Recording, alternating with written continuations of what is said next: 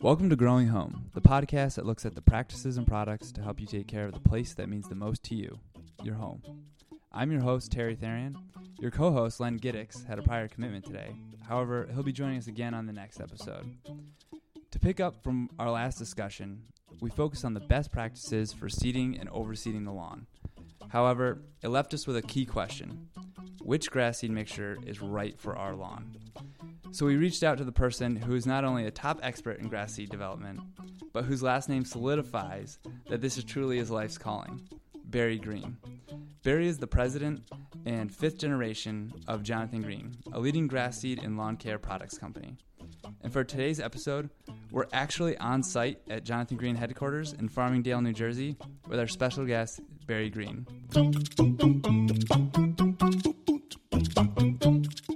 Barry, how are you today? I'm doing very well. Thank you for coming down here, Terry. Great. Well, thank you again for having us. You mentioned, it's a really busy time of the year, especially working with the side growers.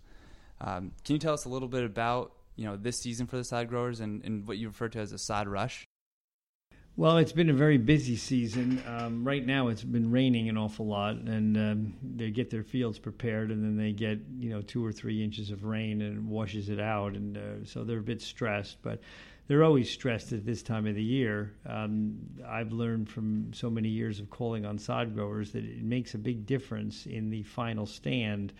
It's based on the date they plant. If they plant in the end of August or early September, they are usually going to be able to harvest that grass in 1 year. If they wait and plant at the end of September, early October, then it's going to go into the second year. And they're trying to turn that ground, on an annual basis so they get the money out of the crop. But it's we deal with sod growers all over the United States. It's a big part of our business, not as big as the retail, but it's significant. And I've always loved the sod business because I don't put it this way with a sod grower because you don't want them to think you're testing your product on their ground with their business. But I think of them as giant test plots, hundreds and hundreds of test plots in different areas around the United States, different regions. We'll sell sod growers as far south as Georgia, as far north as Maine, all the way to the West Coast. In Colorado, so high elevation, in Rhode Island, right at sea level.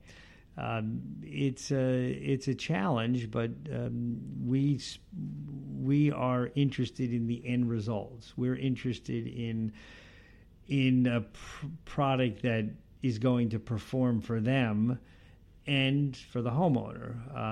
So we specialize in grasses that are not heavy seeders, that have a deep root system, that knit faster. These are all attributes of the grass that the homeowner will enjoy too.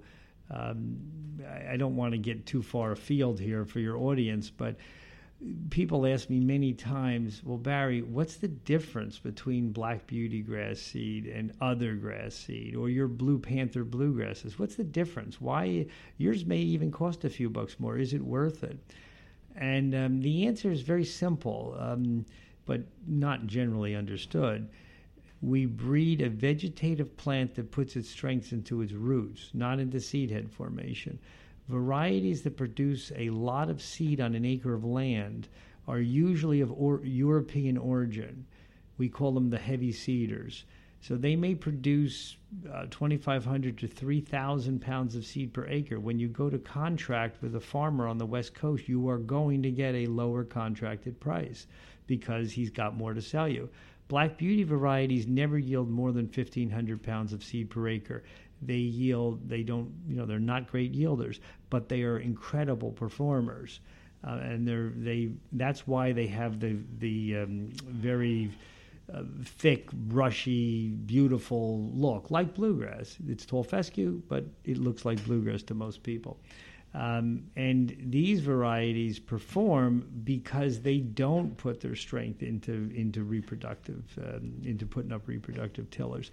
And it's that simple. We pay more for the grass, but it doesn't actually cost more at retail because we don't do two-step distribution. We don't sell to the chains and then mark it up or allow it to be marked up to the independents. We go directly.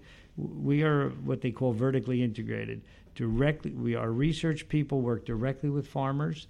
The farmers sell to Cascade Seed, our West Coast research and production company. We own it, but we buy directly from Cascade Seed, and it goes from us directly to the sod farm. But anyway, the same grass that is used by professional sod growers all over the United States is what is sold in our retail mixes. Think of this. A sod grower is the only professional customer who starts with a blank slate, a bare piece of ground, plants a lawn, and then harvests it or cuts it, lifts it off the ground and moves it. And they do it consistently in a year. So that means it's got to germinate, it's got to fill in, it's got to grow thick, it's got to grow enough root system to cut it and lift it. Now, homeowners, many struggle to grow a good lawn in 10 years of trying. They always have bare spots, weeds, things they can't get rid of. But these grasses perform so well that sod growers are consistently able to harvest their product on time. And that's something that our grasses will do that our competitors won't. The national brand, and there's no use mentioning any names, but they don't sell any sod growers. They don't have a professional division anymore. Almost everybody else that sells at retail does not sell to sod growers because they are interested in things that are cheap to buy, so they're cheap to sell. It's my name on the bag.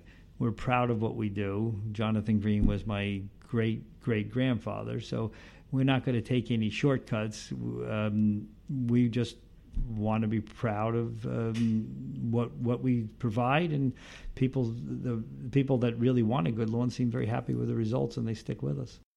Maybe for an intended pun here, you talked about strong roots. Could you take us through your, being the fifth generation in Jonathan Green as a family business, can you take us through the company's history and how it got started? Well, Jonathan Green, he actually ran what was called the cotton bleach and dye works in the north of England at around the time Abraham Lincoln was president. He was a farmer. What that was back at the beginning of the Industrial Revolution, cotton was grown in Georgia, Savannah. Savannah was the port. The cotton was shipped to England, which is where the mills were. This is before they were here too, but that was the center of industry at that point. And the cotton bleach and dye works would take the raw cotton and make it into a textile, and then they would dye it. And Jonathan Green was in charge of one of these plants. But sadly, his wife passed away when he was 40 years old. And Jonathan Green, now, on his own, a widower, he was looking for companionship, I guess, and we know that he started to visit the pubs. Sometimes we think maybe he was there a little too much. So to save himself, he got into the game of what the English call bowling on the green. The Italians will call it bocce ball, but it's where you roll a ball on grass to knock down pins, just like bowling in this country, but we do it on a lane. It exists here too, but it was a big sport in England at that time. And Jonathan Green was apparently very good at it, and he wanted to build a better bowling surface. So because they were playing the game in pastures with clumpy grass. So he began to work with the grasses that we know were available at that time, which were ryegrasses and fine fescues. And he did very basic breeding, but he was able to improve those grasses and make a better bowling surface. That was really his contribution to the business. He died in 1917, but his son Charles and his son Jack and my father Barry and me, we've all been involved in the turf business. But in the 20s, Jack came to America. And so there was a bit of a break. It's not exactly the same company. The modern company, the company that sells to retailers, and so was begun in November 1st, 1957. But our history in the business goes back to, we dated from 1881 in that first Bowling Green. Today, the business is run by me. I'm the president of the company. My father's still active. He's 84. We still call on sod farms together. And my brother-in-law is here. He's not in sales, but he's involved in the purchasing. He's a vice president here, very important part of the organization. He's brought some great ideas to the table, like our new soil foods years ago. And that's the family, but it's been a long road. It's been very challenging. But I'll end with this. I brought out a family saga here for you to take with you. It's a pamphlet or a booklet. It's about 30 pages long, actually, on our family history, with pictures that take you through the different generations. But it ends with a statement that Jonathan Green wrote. My grandfather actually had some of his writings, as we know he did. It says, "Look to the future. As an endless dream, a family business goes on, each new generation setting out guided by the spirit of the past, dedicated through long days to the success of the enterprise, finally destined to build on foundations laid generations ago." And it's signed Jonathan Green Seedsman, Duxbury Farm. So all the way back to that time, he believed in family businesses, and that's why we've stuck with independence. We know there's no shortcut to real quality. So it's been an interesting ride, and luckily we're still here to tell the story. They do. I will end with this. They do have a saying in England. I don't think they use it in this country, but the saying is rags to riches to rags in 3 generations. And so I guess actually my daughter was in the business too, and so she would be the 6th. So we've made it twice, the rags to riches to rags story. But anyway, I guess that's enough family history. So you talked about, the development of seed and everything. Can you tell us a little bit about, Black Beauty and that, you mentioned as, one of your earliest developments as a company? Well, I can't take complete credit for that, because the beginning of that story starts with a professor at Rutgers University. His name was Dr. Reed Funk, Cyril Reed Funk. He was a genius at breeding. He started as a corn breeder, and of course corn is in the grass family, but he arrived at Rutgers University, I think it was about 1962. My father knew him quite well. As a matter of fact, he moved this business from northern New Jersey to Farmingdale, New Jersey, to be near the Rutgers Research Station at Adelphia, which is just 3 miles down the road here. We were a very small family business, still dealing with sod growers, but we didn't own our own varieties back then. And we needed to. In order to be competitive, you had to be contracting for your own grasses. If you bought grasses from others and contracted them, you didn't have the right price. So my father, who knew Dr. Funk, was always saying, he called him Reed, but Reed, would you help us? Would you give us some material that we can own, that we can take to farmers and get grown? And Dr. Funk told my father, well, what will you do with it? You don't have your own West Coast operation. You don't have your own plant breeders. It's really you're not going to be successful. So we made that investment. We opened up Cascade Seed in near Salem, Oregon, which is our research and production company. We hired plant breeders, and we went back to him again. And we said we need bluegrass. Everybody was growing bluegrass. That's what we wanted. And he said, you can't afford to wait for bluegrass. It takes 10 years to develop, because bluegrass is an apomictic plant, which means each plant is an identical twin of the one before it. It's not a sexually pollinated variety. It crosses inside itself. And Dr. Funk did something that had never been done before. he was able to breed Kentucky bluegrasses, which they thought was impossible. The name of the scientific term for that breeding is interspecific hybridization. It's kind of complex for this subject, but Dr. Funk did something that they thought was impossible. So we wanted our own version of Dr. Funk's work. And he said, it took me 10 years to create a Delphi. It will take at least 7 or 8 years to do this again. I don't think your program can wait that long, and I think it's the wrong direction anyway. And my father said, well, what can we do? We can't wait that long. He said, well, I want you to look at Festuca arundinacea, which is tall fescue. And we said, well, tall fescue is kind of a weed. Nobody wants that in their lawn. And he said, I want you to come to my greenhouse. I want to show you something.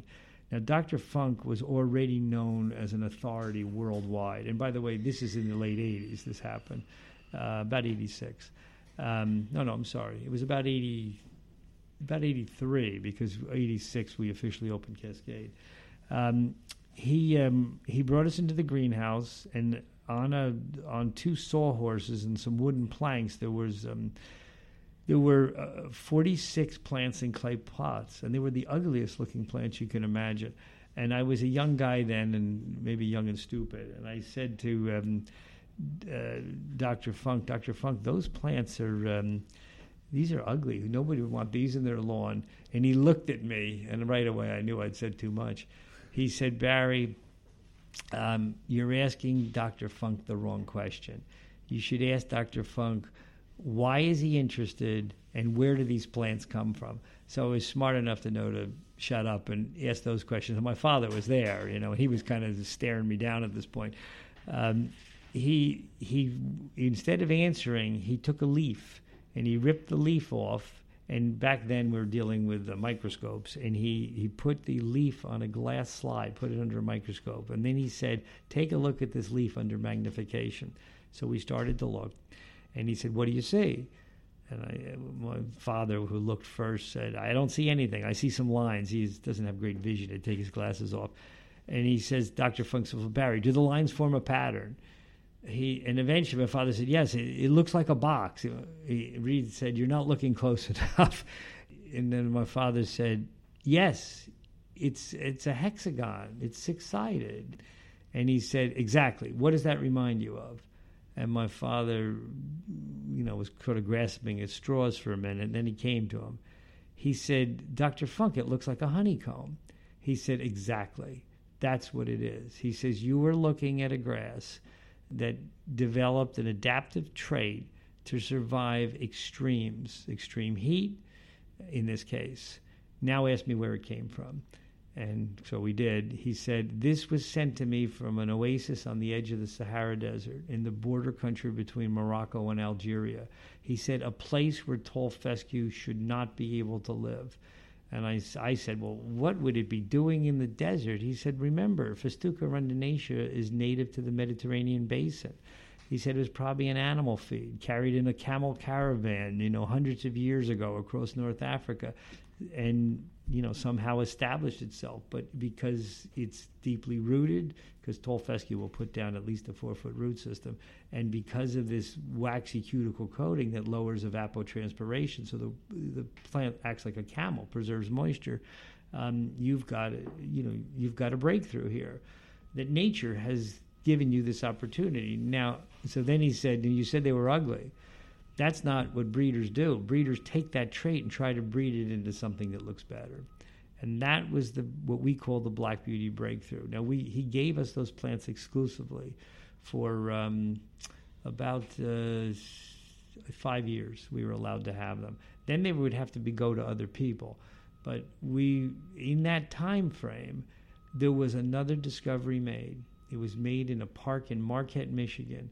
So if you know anything about Michigan, that's at the top of the peninsula. It is very, very cold in Marquette, Michigan. It's actually north of Wisconsin. Yes, it is. It is very high up. And there was another Festuca arundinacea discovered. It was very dark green in color, but it turns out it had the waxy cuticle coating. We didn't realize there would be anything in North America like this, but we found it. the plant breeders, assisted by Dr. Funk initially, but the final work was done by our people. They crossed these two lines.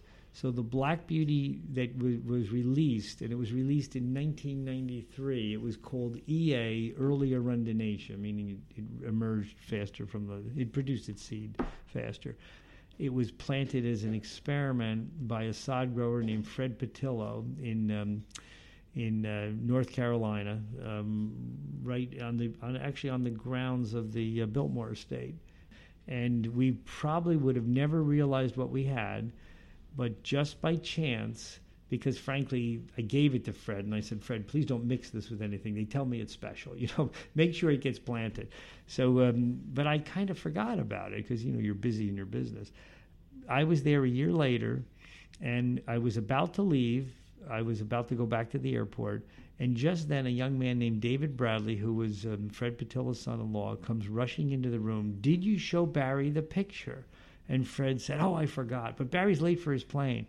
No. I set up the projector in the other room. You've got to look at this. So we trooped into the other room. He turns on the projector, and here I'm looking at a field from what looks like thousands of feet up that has a light green bullseye in the middle of it with dark green grass around it.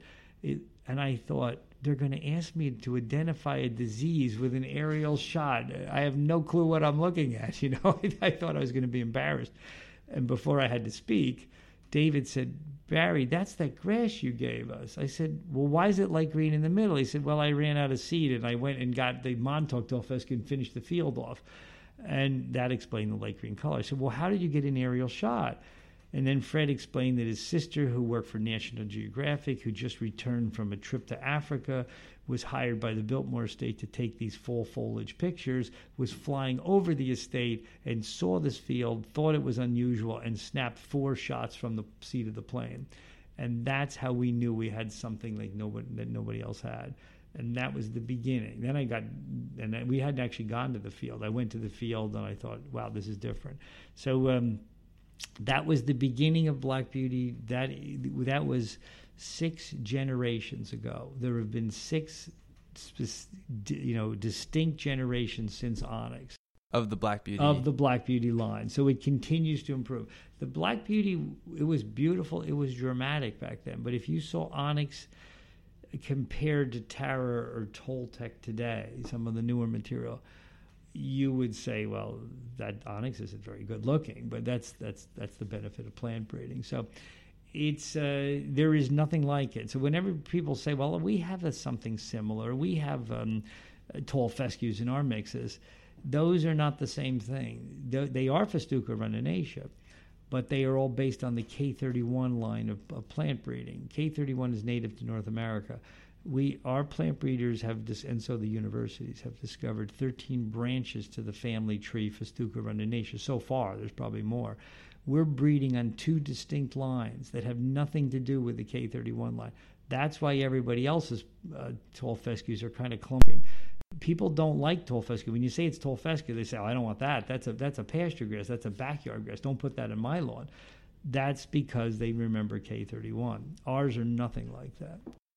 Great. So, with Black Beauty today and how it compares to other breeds of grass seed, whether it's, ryegrass or whatever that be, what are some of the benefits, that come along with using Black Beauty tall fescue in your yard? Well, species diversity.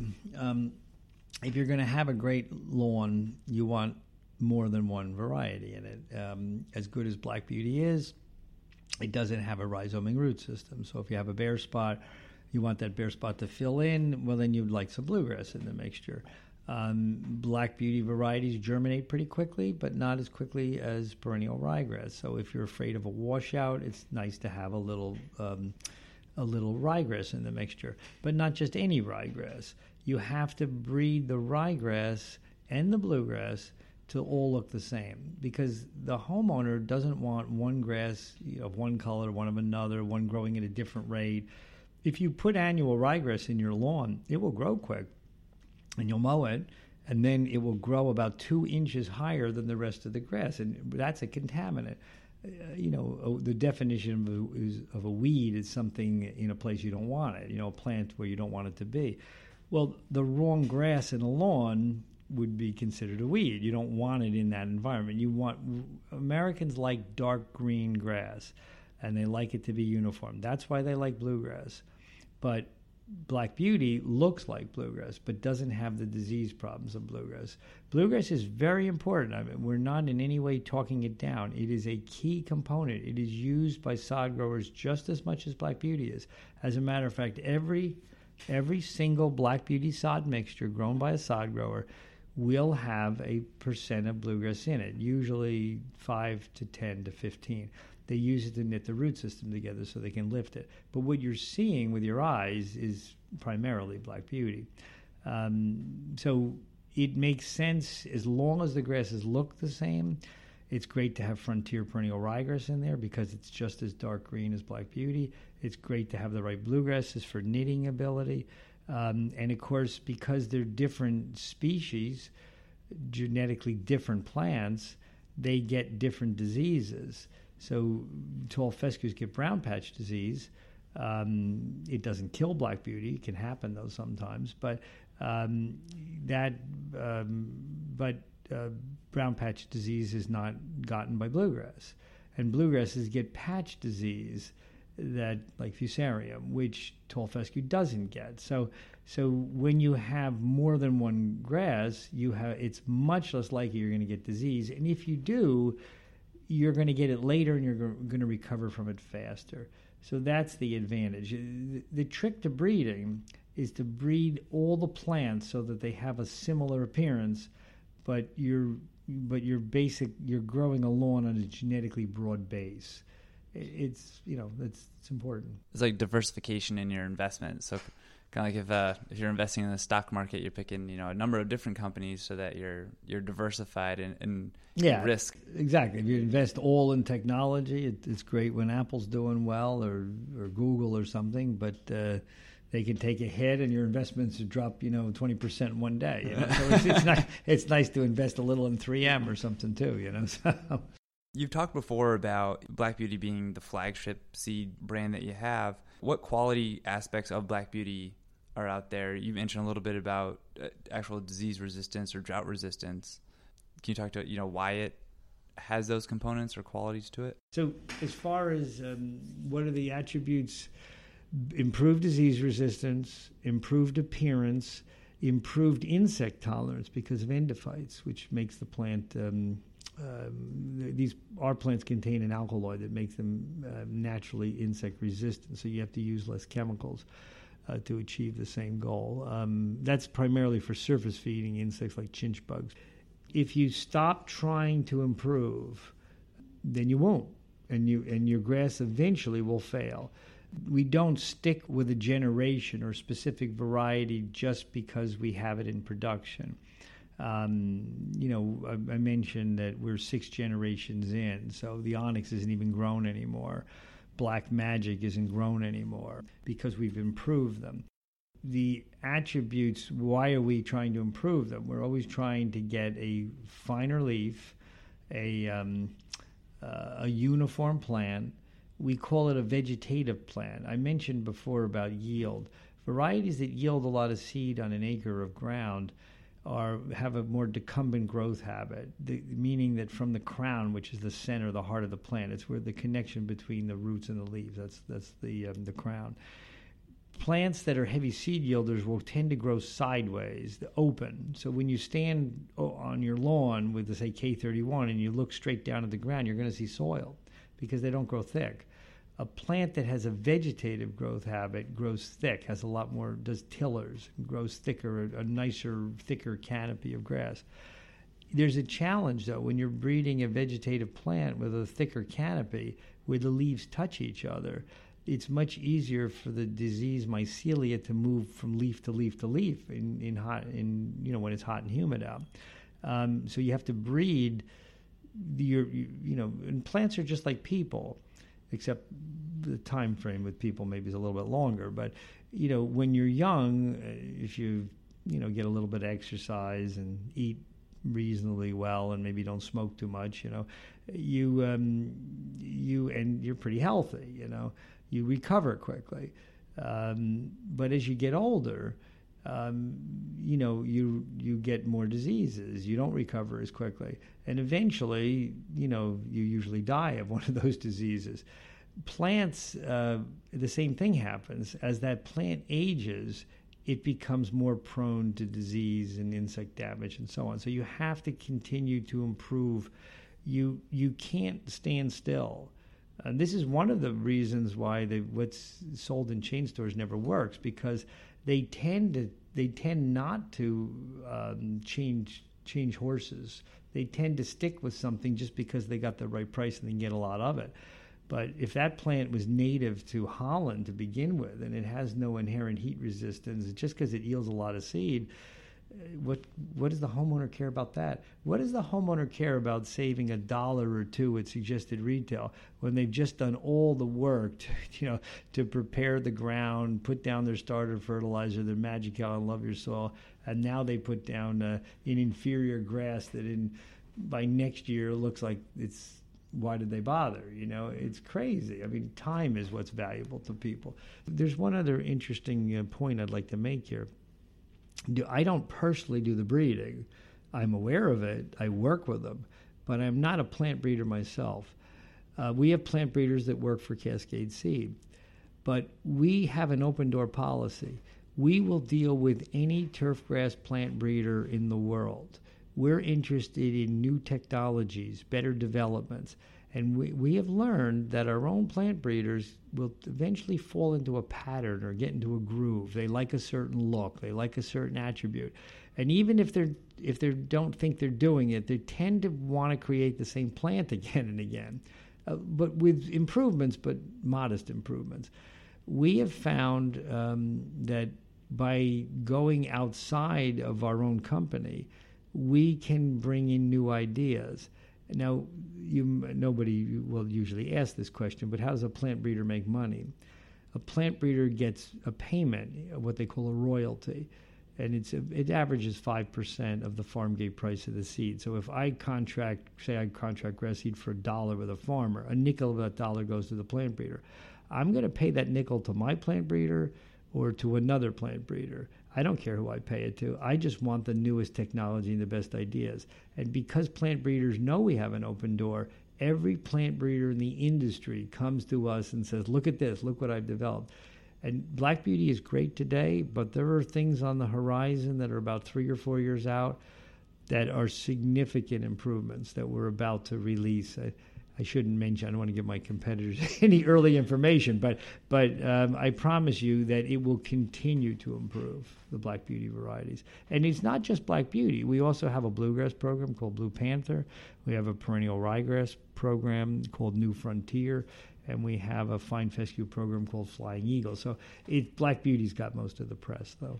Sounds like, not only that you guys have great products today, but, you really focus the company around development and innovation so that it can continue to be a source where people can go to and get seeds derived from newer technologies and newer breeding practices.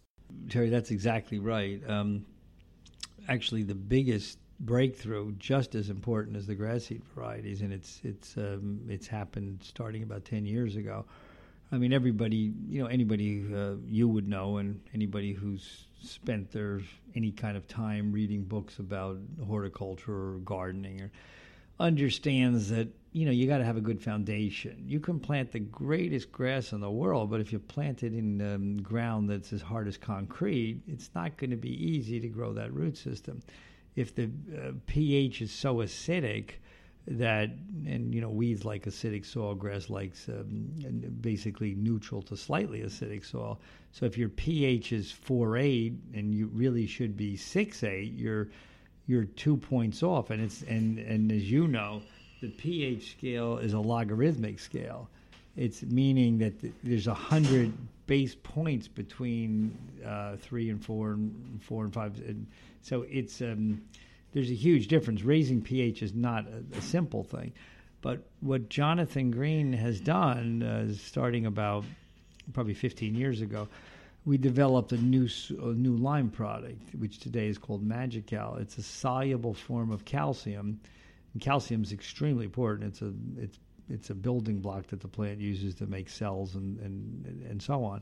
But it just as calcium is important and for strong bones in a human being, it's important in a grass plant. And our Magical, one bag is the equivalent of 10 bags of pelletized lime. So you can raise pH pretty quickly because it contains a completely soluble calcium with an organic acid that helps release in humates. Humates are the fossilized remains of plant and animal life from the time of the dinosaurs. The microbes like them. They feed on them like steak. But so with Magical, we were able to adjust pH. And with this other product, Love Your Soil, we were able to basically stimulate soil biology. Love Your Soil is dihydrate gypsum. A lot of people know that you use gypsum to break up compacted soil, but this is a super gypsum combined with molasses, which is a natural sugar source for the microbes, and L-amino acids and calcium. And you know, so what we're able to do with both Magical and Love Your Soil is to build topsoil, to create topsoil. So we now are able to provide people, and relatively quickly, a great foundation for building a lawn. So we call this, and my wife always laughs at this. She says she's not so sure it's as clear as we think it is, but we say it's the USA approach to lawn care. Our program is called the New American Lawn, and we say the New American Lawn is easy to remember as USA. So U, in USA, stands for Use Genetically Superior Grass Seed like Black Beauty. The S stands for Stimulate Soil Biology to Stop Soil Compaction. That's the Love Your Soil. And the A stands for Adjust Soil pH. That's the Magical. If those three products are used, it's almost impossible not to have a good lawn. And you will use less chemical controls, less traditional fertilizer, and have less problems than you've ever had before. We have the superior seed we can put down, and with Magical and Love Your Soil, it's really products that are going to give a good foundation or a good home for that grass to thrive in. And I think that's fantastic to make it easy. And actually, to go back on a point you mentioned earlier, it is a lot of work, and we're all busy doing whatever our daily lives entail. But if you go to the foundation of your company with your great-great-grandfather growing different varieties of grass seed for the lawn bowling court, like, it really comes down to a place where this is for the enjoyment of our home, for the fun in our backyard. I know my family has a Thanksgiving Day football game, so we want the turf looking good for Thanksgiving.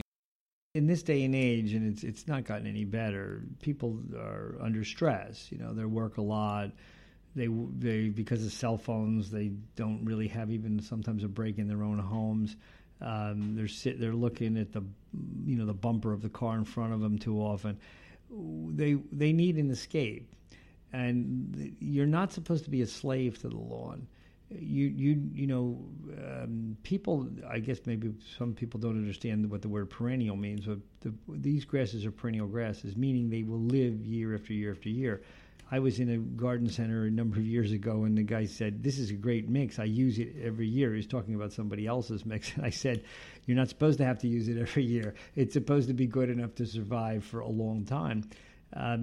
We like to think, my grandfather had a saying. He said, "Barry, we're not selling lawns. We're selling picnics." And he was always right on. We're selling the use of the lawn. Even if you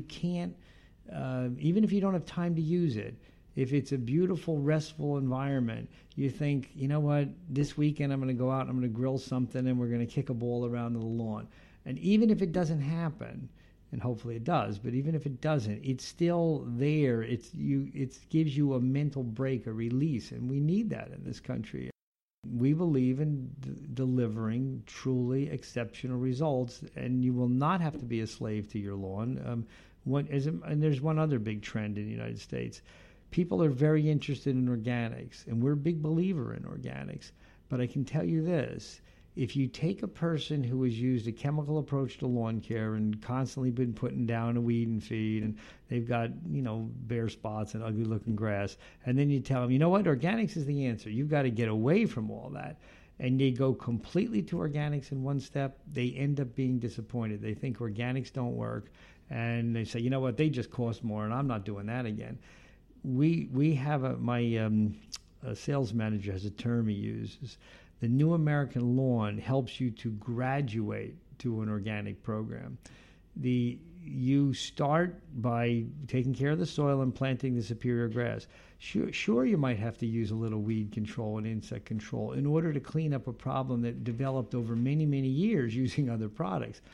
But you don't have to be a slave to it. Over the course of as little as 2 or 3 years, you can get the lawn in good shape, and then it's ready to go to organic, and it will stay great because organics are very good, slow-release food sources that build up the soil.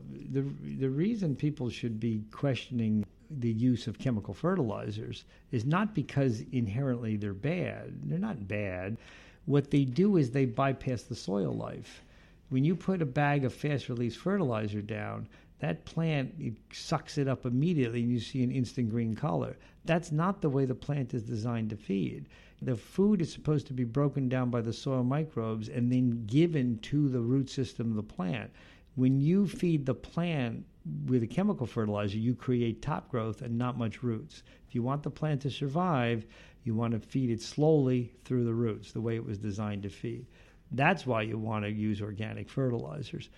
And by the way, the Magical and the Love Your Soil that I mentioned before are organic anyway, so they're starting off on the right footing. Great. So it's using more organic components for more success in the end anyways. Now, especially in New England, we're heading into the fall season where we learned on our last episode was the ideal time to go in and plant grass seed. Can you help us understand the different varieties of the mixes and how we go through selecting which one is the right one for our lawn? Well, it's relatively easy because the names of the products denote their end use. So we have Sun and Shade, Full Sun, Dense Shade. We have Shady Nooks, which is for incredibly shady situations. We have Heavy Traffic, so as you can imagine, that's going to be a swing set where kids are on it, and they're roughing up the grass, so there's bare spots. So Heavy Traffic would be good for there. The only time we don't actually follow that guideline or by naming a product is with Black Beauty and Black Beauty Ultra. And so people say all the time, well, what's the difference? Well, Black Beauty Ultra is closest to what the sod growers plant. It is 80% Black Beauty tall fescues, 10% bluegrass to knit the root system together, and 10% frontier perennial ryegrass that gives you quick germination and establishment and a lot of wear tolerance. The Black Beauty Original, as we call it now, is the three Black Beauty tall fescues. It's used more for overseeding a lawn that's already pretty good shape but just got a little bit thin. So when it comes to choosing your grasses, now all of those mixes that I mentioned before, we call that our premium line. We have other mixes like Fast Grow, which is a very good mix, but it's more of temporary grasses. I wouldn't use it in my lawn because I'm interested in long-term results. If you're putting your house on the market and you know you're going to sell it in 2 months and you need quick establishment, you might want to use Fast Grow. But if you want a long-term great-looking lawn, you're going to use one of the premium mixes. But we call Black Beauty and Black Beauty Ultra our supreme mixes, because they contain the best of the best, the newest breeding work, the very best results. And they will work in sun and shade. So we didn't want to confuse people, by qualifying even more than we have. So you make the choice based upon how you're growing the grass. If you're growing at the base of a tree, then Shady Nooks is your answer. If it's in the shade for 75% of the day, then you want to be using Shady Nooks. If it's in the shade 50% of the day, well, it's getting enough sun, dense shade is going to be fine.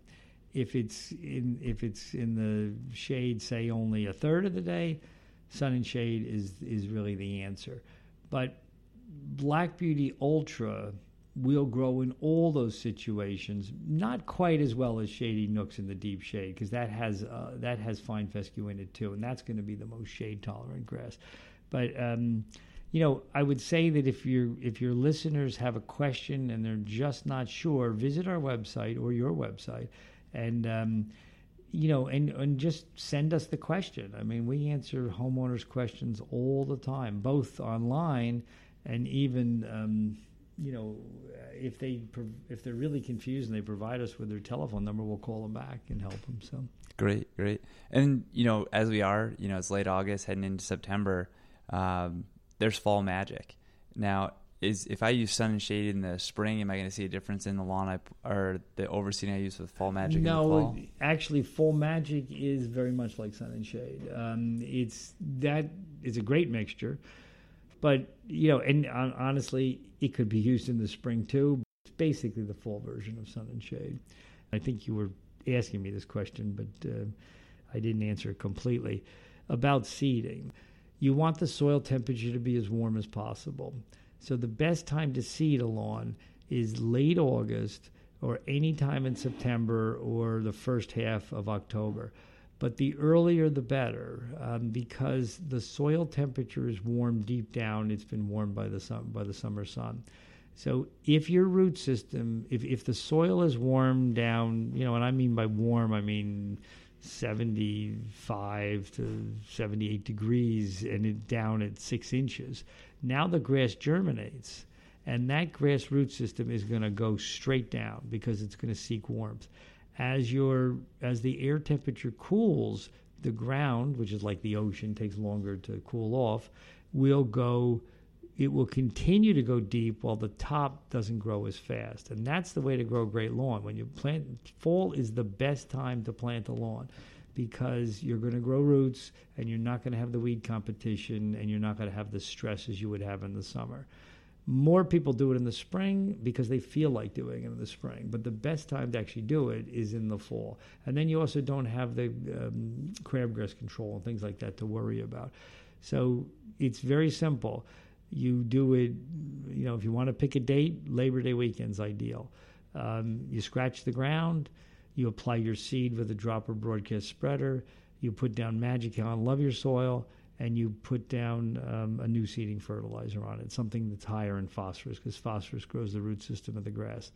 And you can do it on the same day, one right after another. It doesn't matter the order in which you do it in.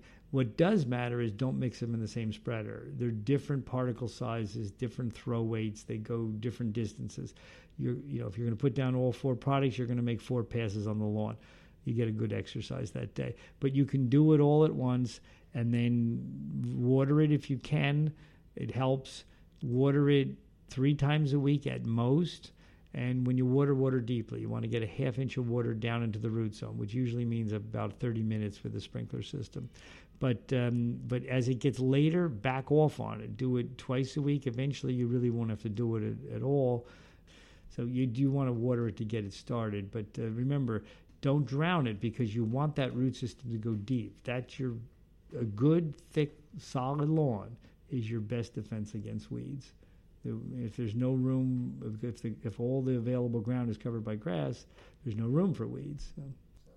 Are there any common follies or things where you see people go wrong or misconceptions you see out there? I've seen people, use a rotary spreader and not realize that they've just put it into their flower beds and now they have grass growing in the flower beds. They're unhappy with that. I know that people don't do anything to prepare the ground sometimes. They just spread it on a very hard-packed surface, and maybe there's thatch build up so the grass actually lays in the thatch, and then you get rain. So thatch is like a sponge; it will hold water. Thatch is an overgrown root system, is what it is. It's not grass clippings; it's an overgrown root system, and so they don't ever rake out the lawn or rent a power rake or rake it by hand. You need to grow grass, you need good seed to soil contact. That's the only important thing. Just get good seed to soil contact. You don't have to don't put down peat moss on it. I've heard people, there's nothing drier than peat moss, If you want to use a seeding mulch, we sell a product called green mulch. You can break that up. It's basically a ground up newspaper dyed green. It will hold water, but you really don't need it. You use that if it's a slope or something. The mistake that people make is they either seed it completely at the wrong time, Like they'll be putting it down they can finally get to it, and it's after Thanksgiving, and they expect incredible results, and the ground temperature is cold at that point. Do it earlier, do it properly, and don't use too much. Follow the directions. There's a feeling in this country that if a little is good, more is better. And so they open up the spreader and they put it down at the heaviest possible rate. On a square inch of ground, it's going to support about 20 grass plants. You don't want 50 grass plants because some will have to die for the others to thrive. You're actually setting yourself back. But here's the best trick. After you put down everything, I said it doesn't really matter the order, and it doesn't. But when I do it, I put down my seed first. Then I put down everything else. The reason is I'm walking over the ground 3 other times. So I'm kind of pressing that seed into the soil. We call it like tipping it under. If you are going to incorporate soil, and people will add soil, it's not really necessary except to even out the grade of the lawn. If they do, don't bury it too deep. That is a common mistake. They'll put the grass down, and now they lay 2 inches of soil on top of it. It's supposed to be pressed into the surface of the soil. If it's 2 inches down, it's not germinating. Well, thank you for all of the advice today, and thank you for your hospitality and having us here at Jonathan Green HQ. I know you guys are continuing to improve, just like your grass seed, your website, and adding material up there all the time for us to go and learn more about the products and new things coming with Jonathan Green. So thank you very much. Well, thank you very much for traveling all this way here from Connecticut. It was a real pleasure to have you, and thank you for your business all these years. You've been a very loyal retailer to us, and we certainly appreciate that. Absolutely, and looking forward to that to continue. So for key points of this episode, visit the blog section of our website at mackeysinc.com. That's MACKEYSINC.com. And thank you to our producer, Brian McKenna. And thank you to all for listening. And remember, where that is in which you love, that's home. Mackey's, where the home grows.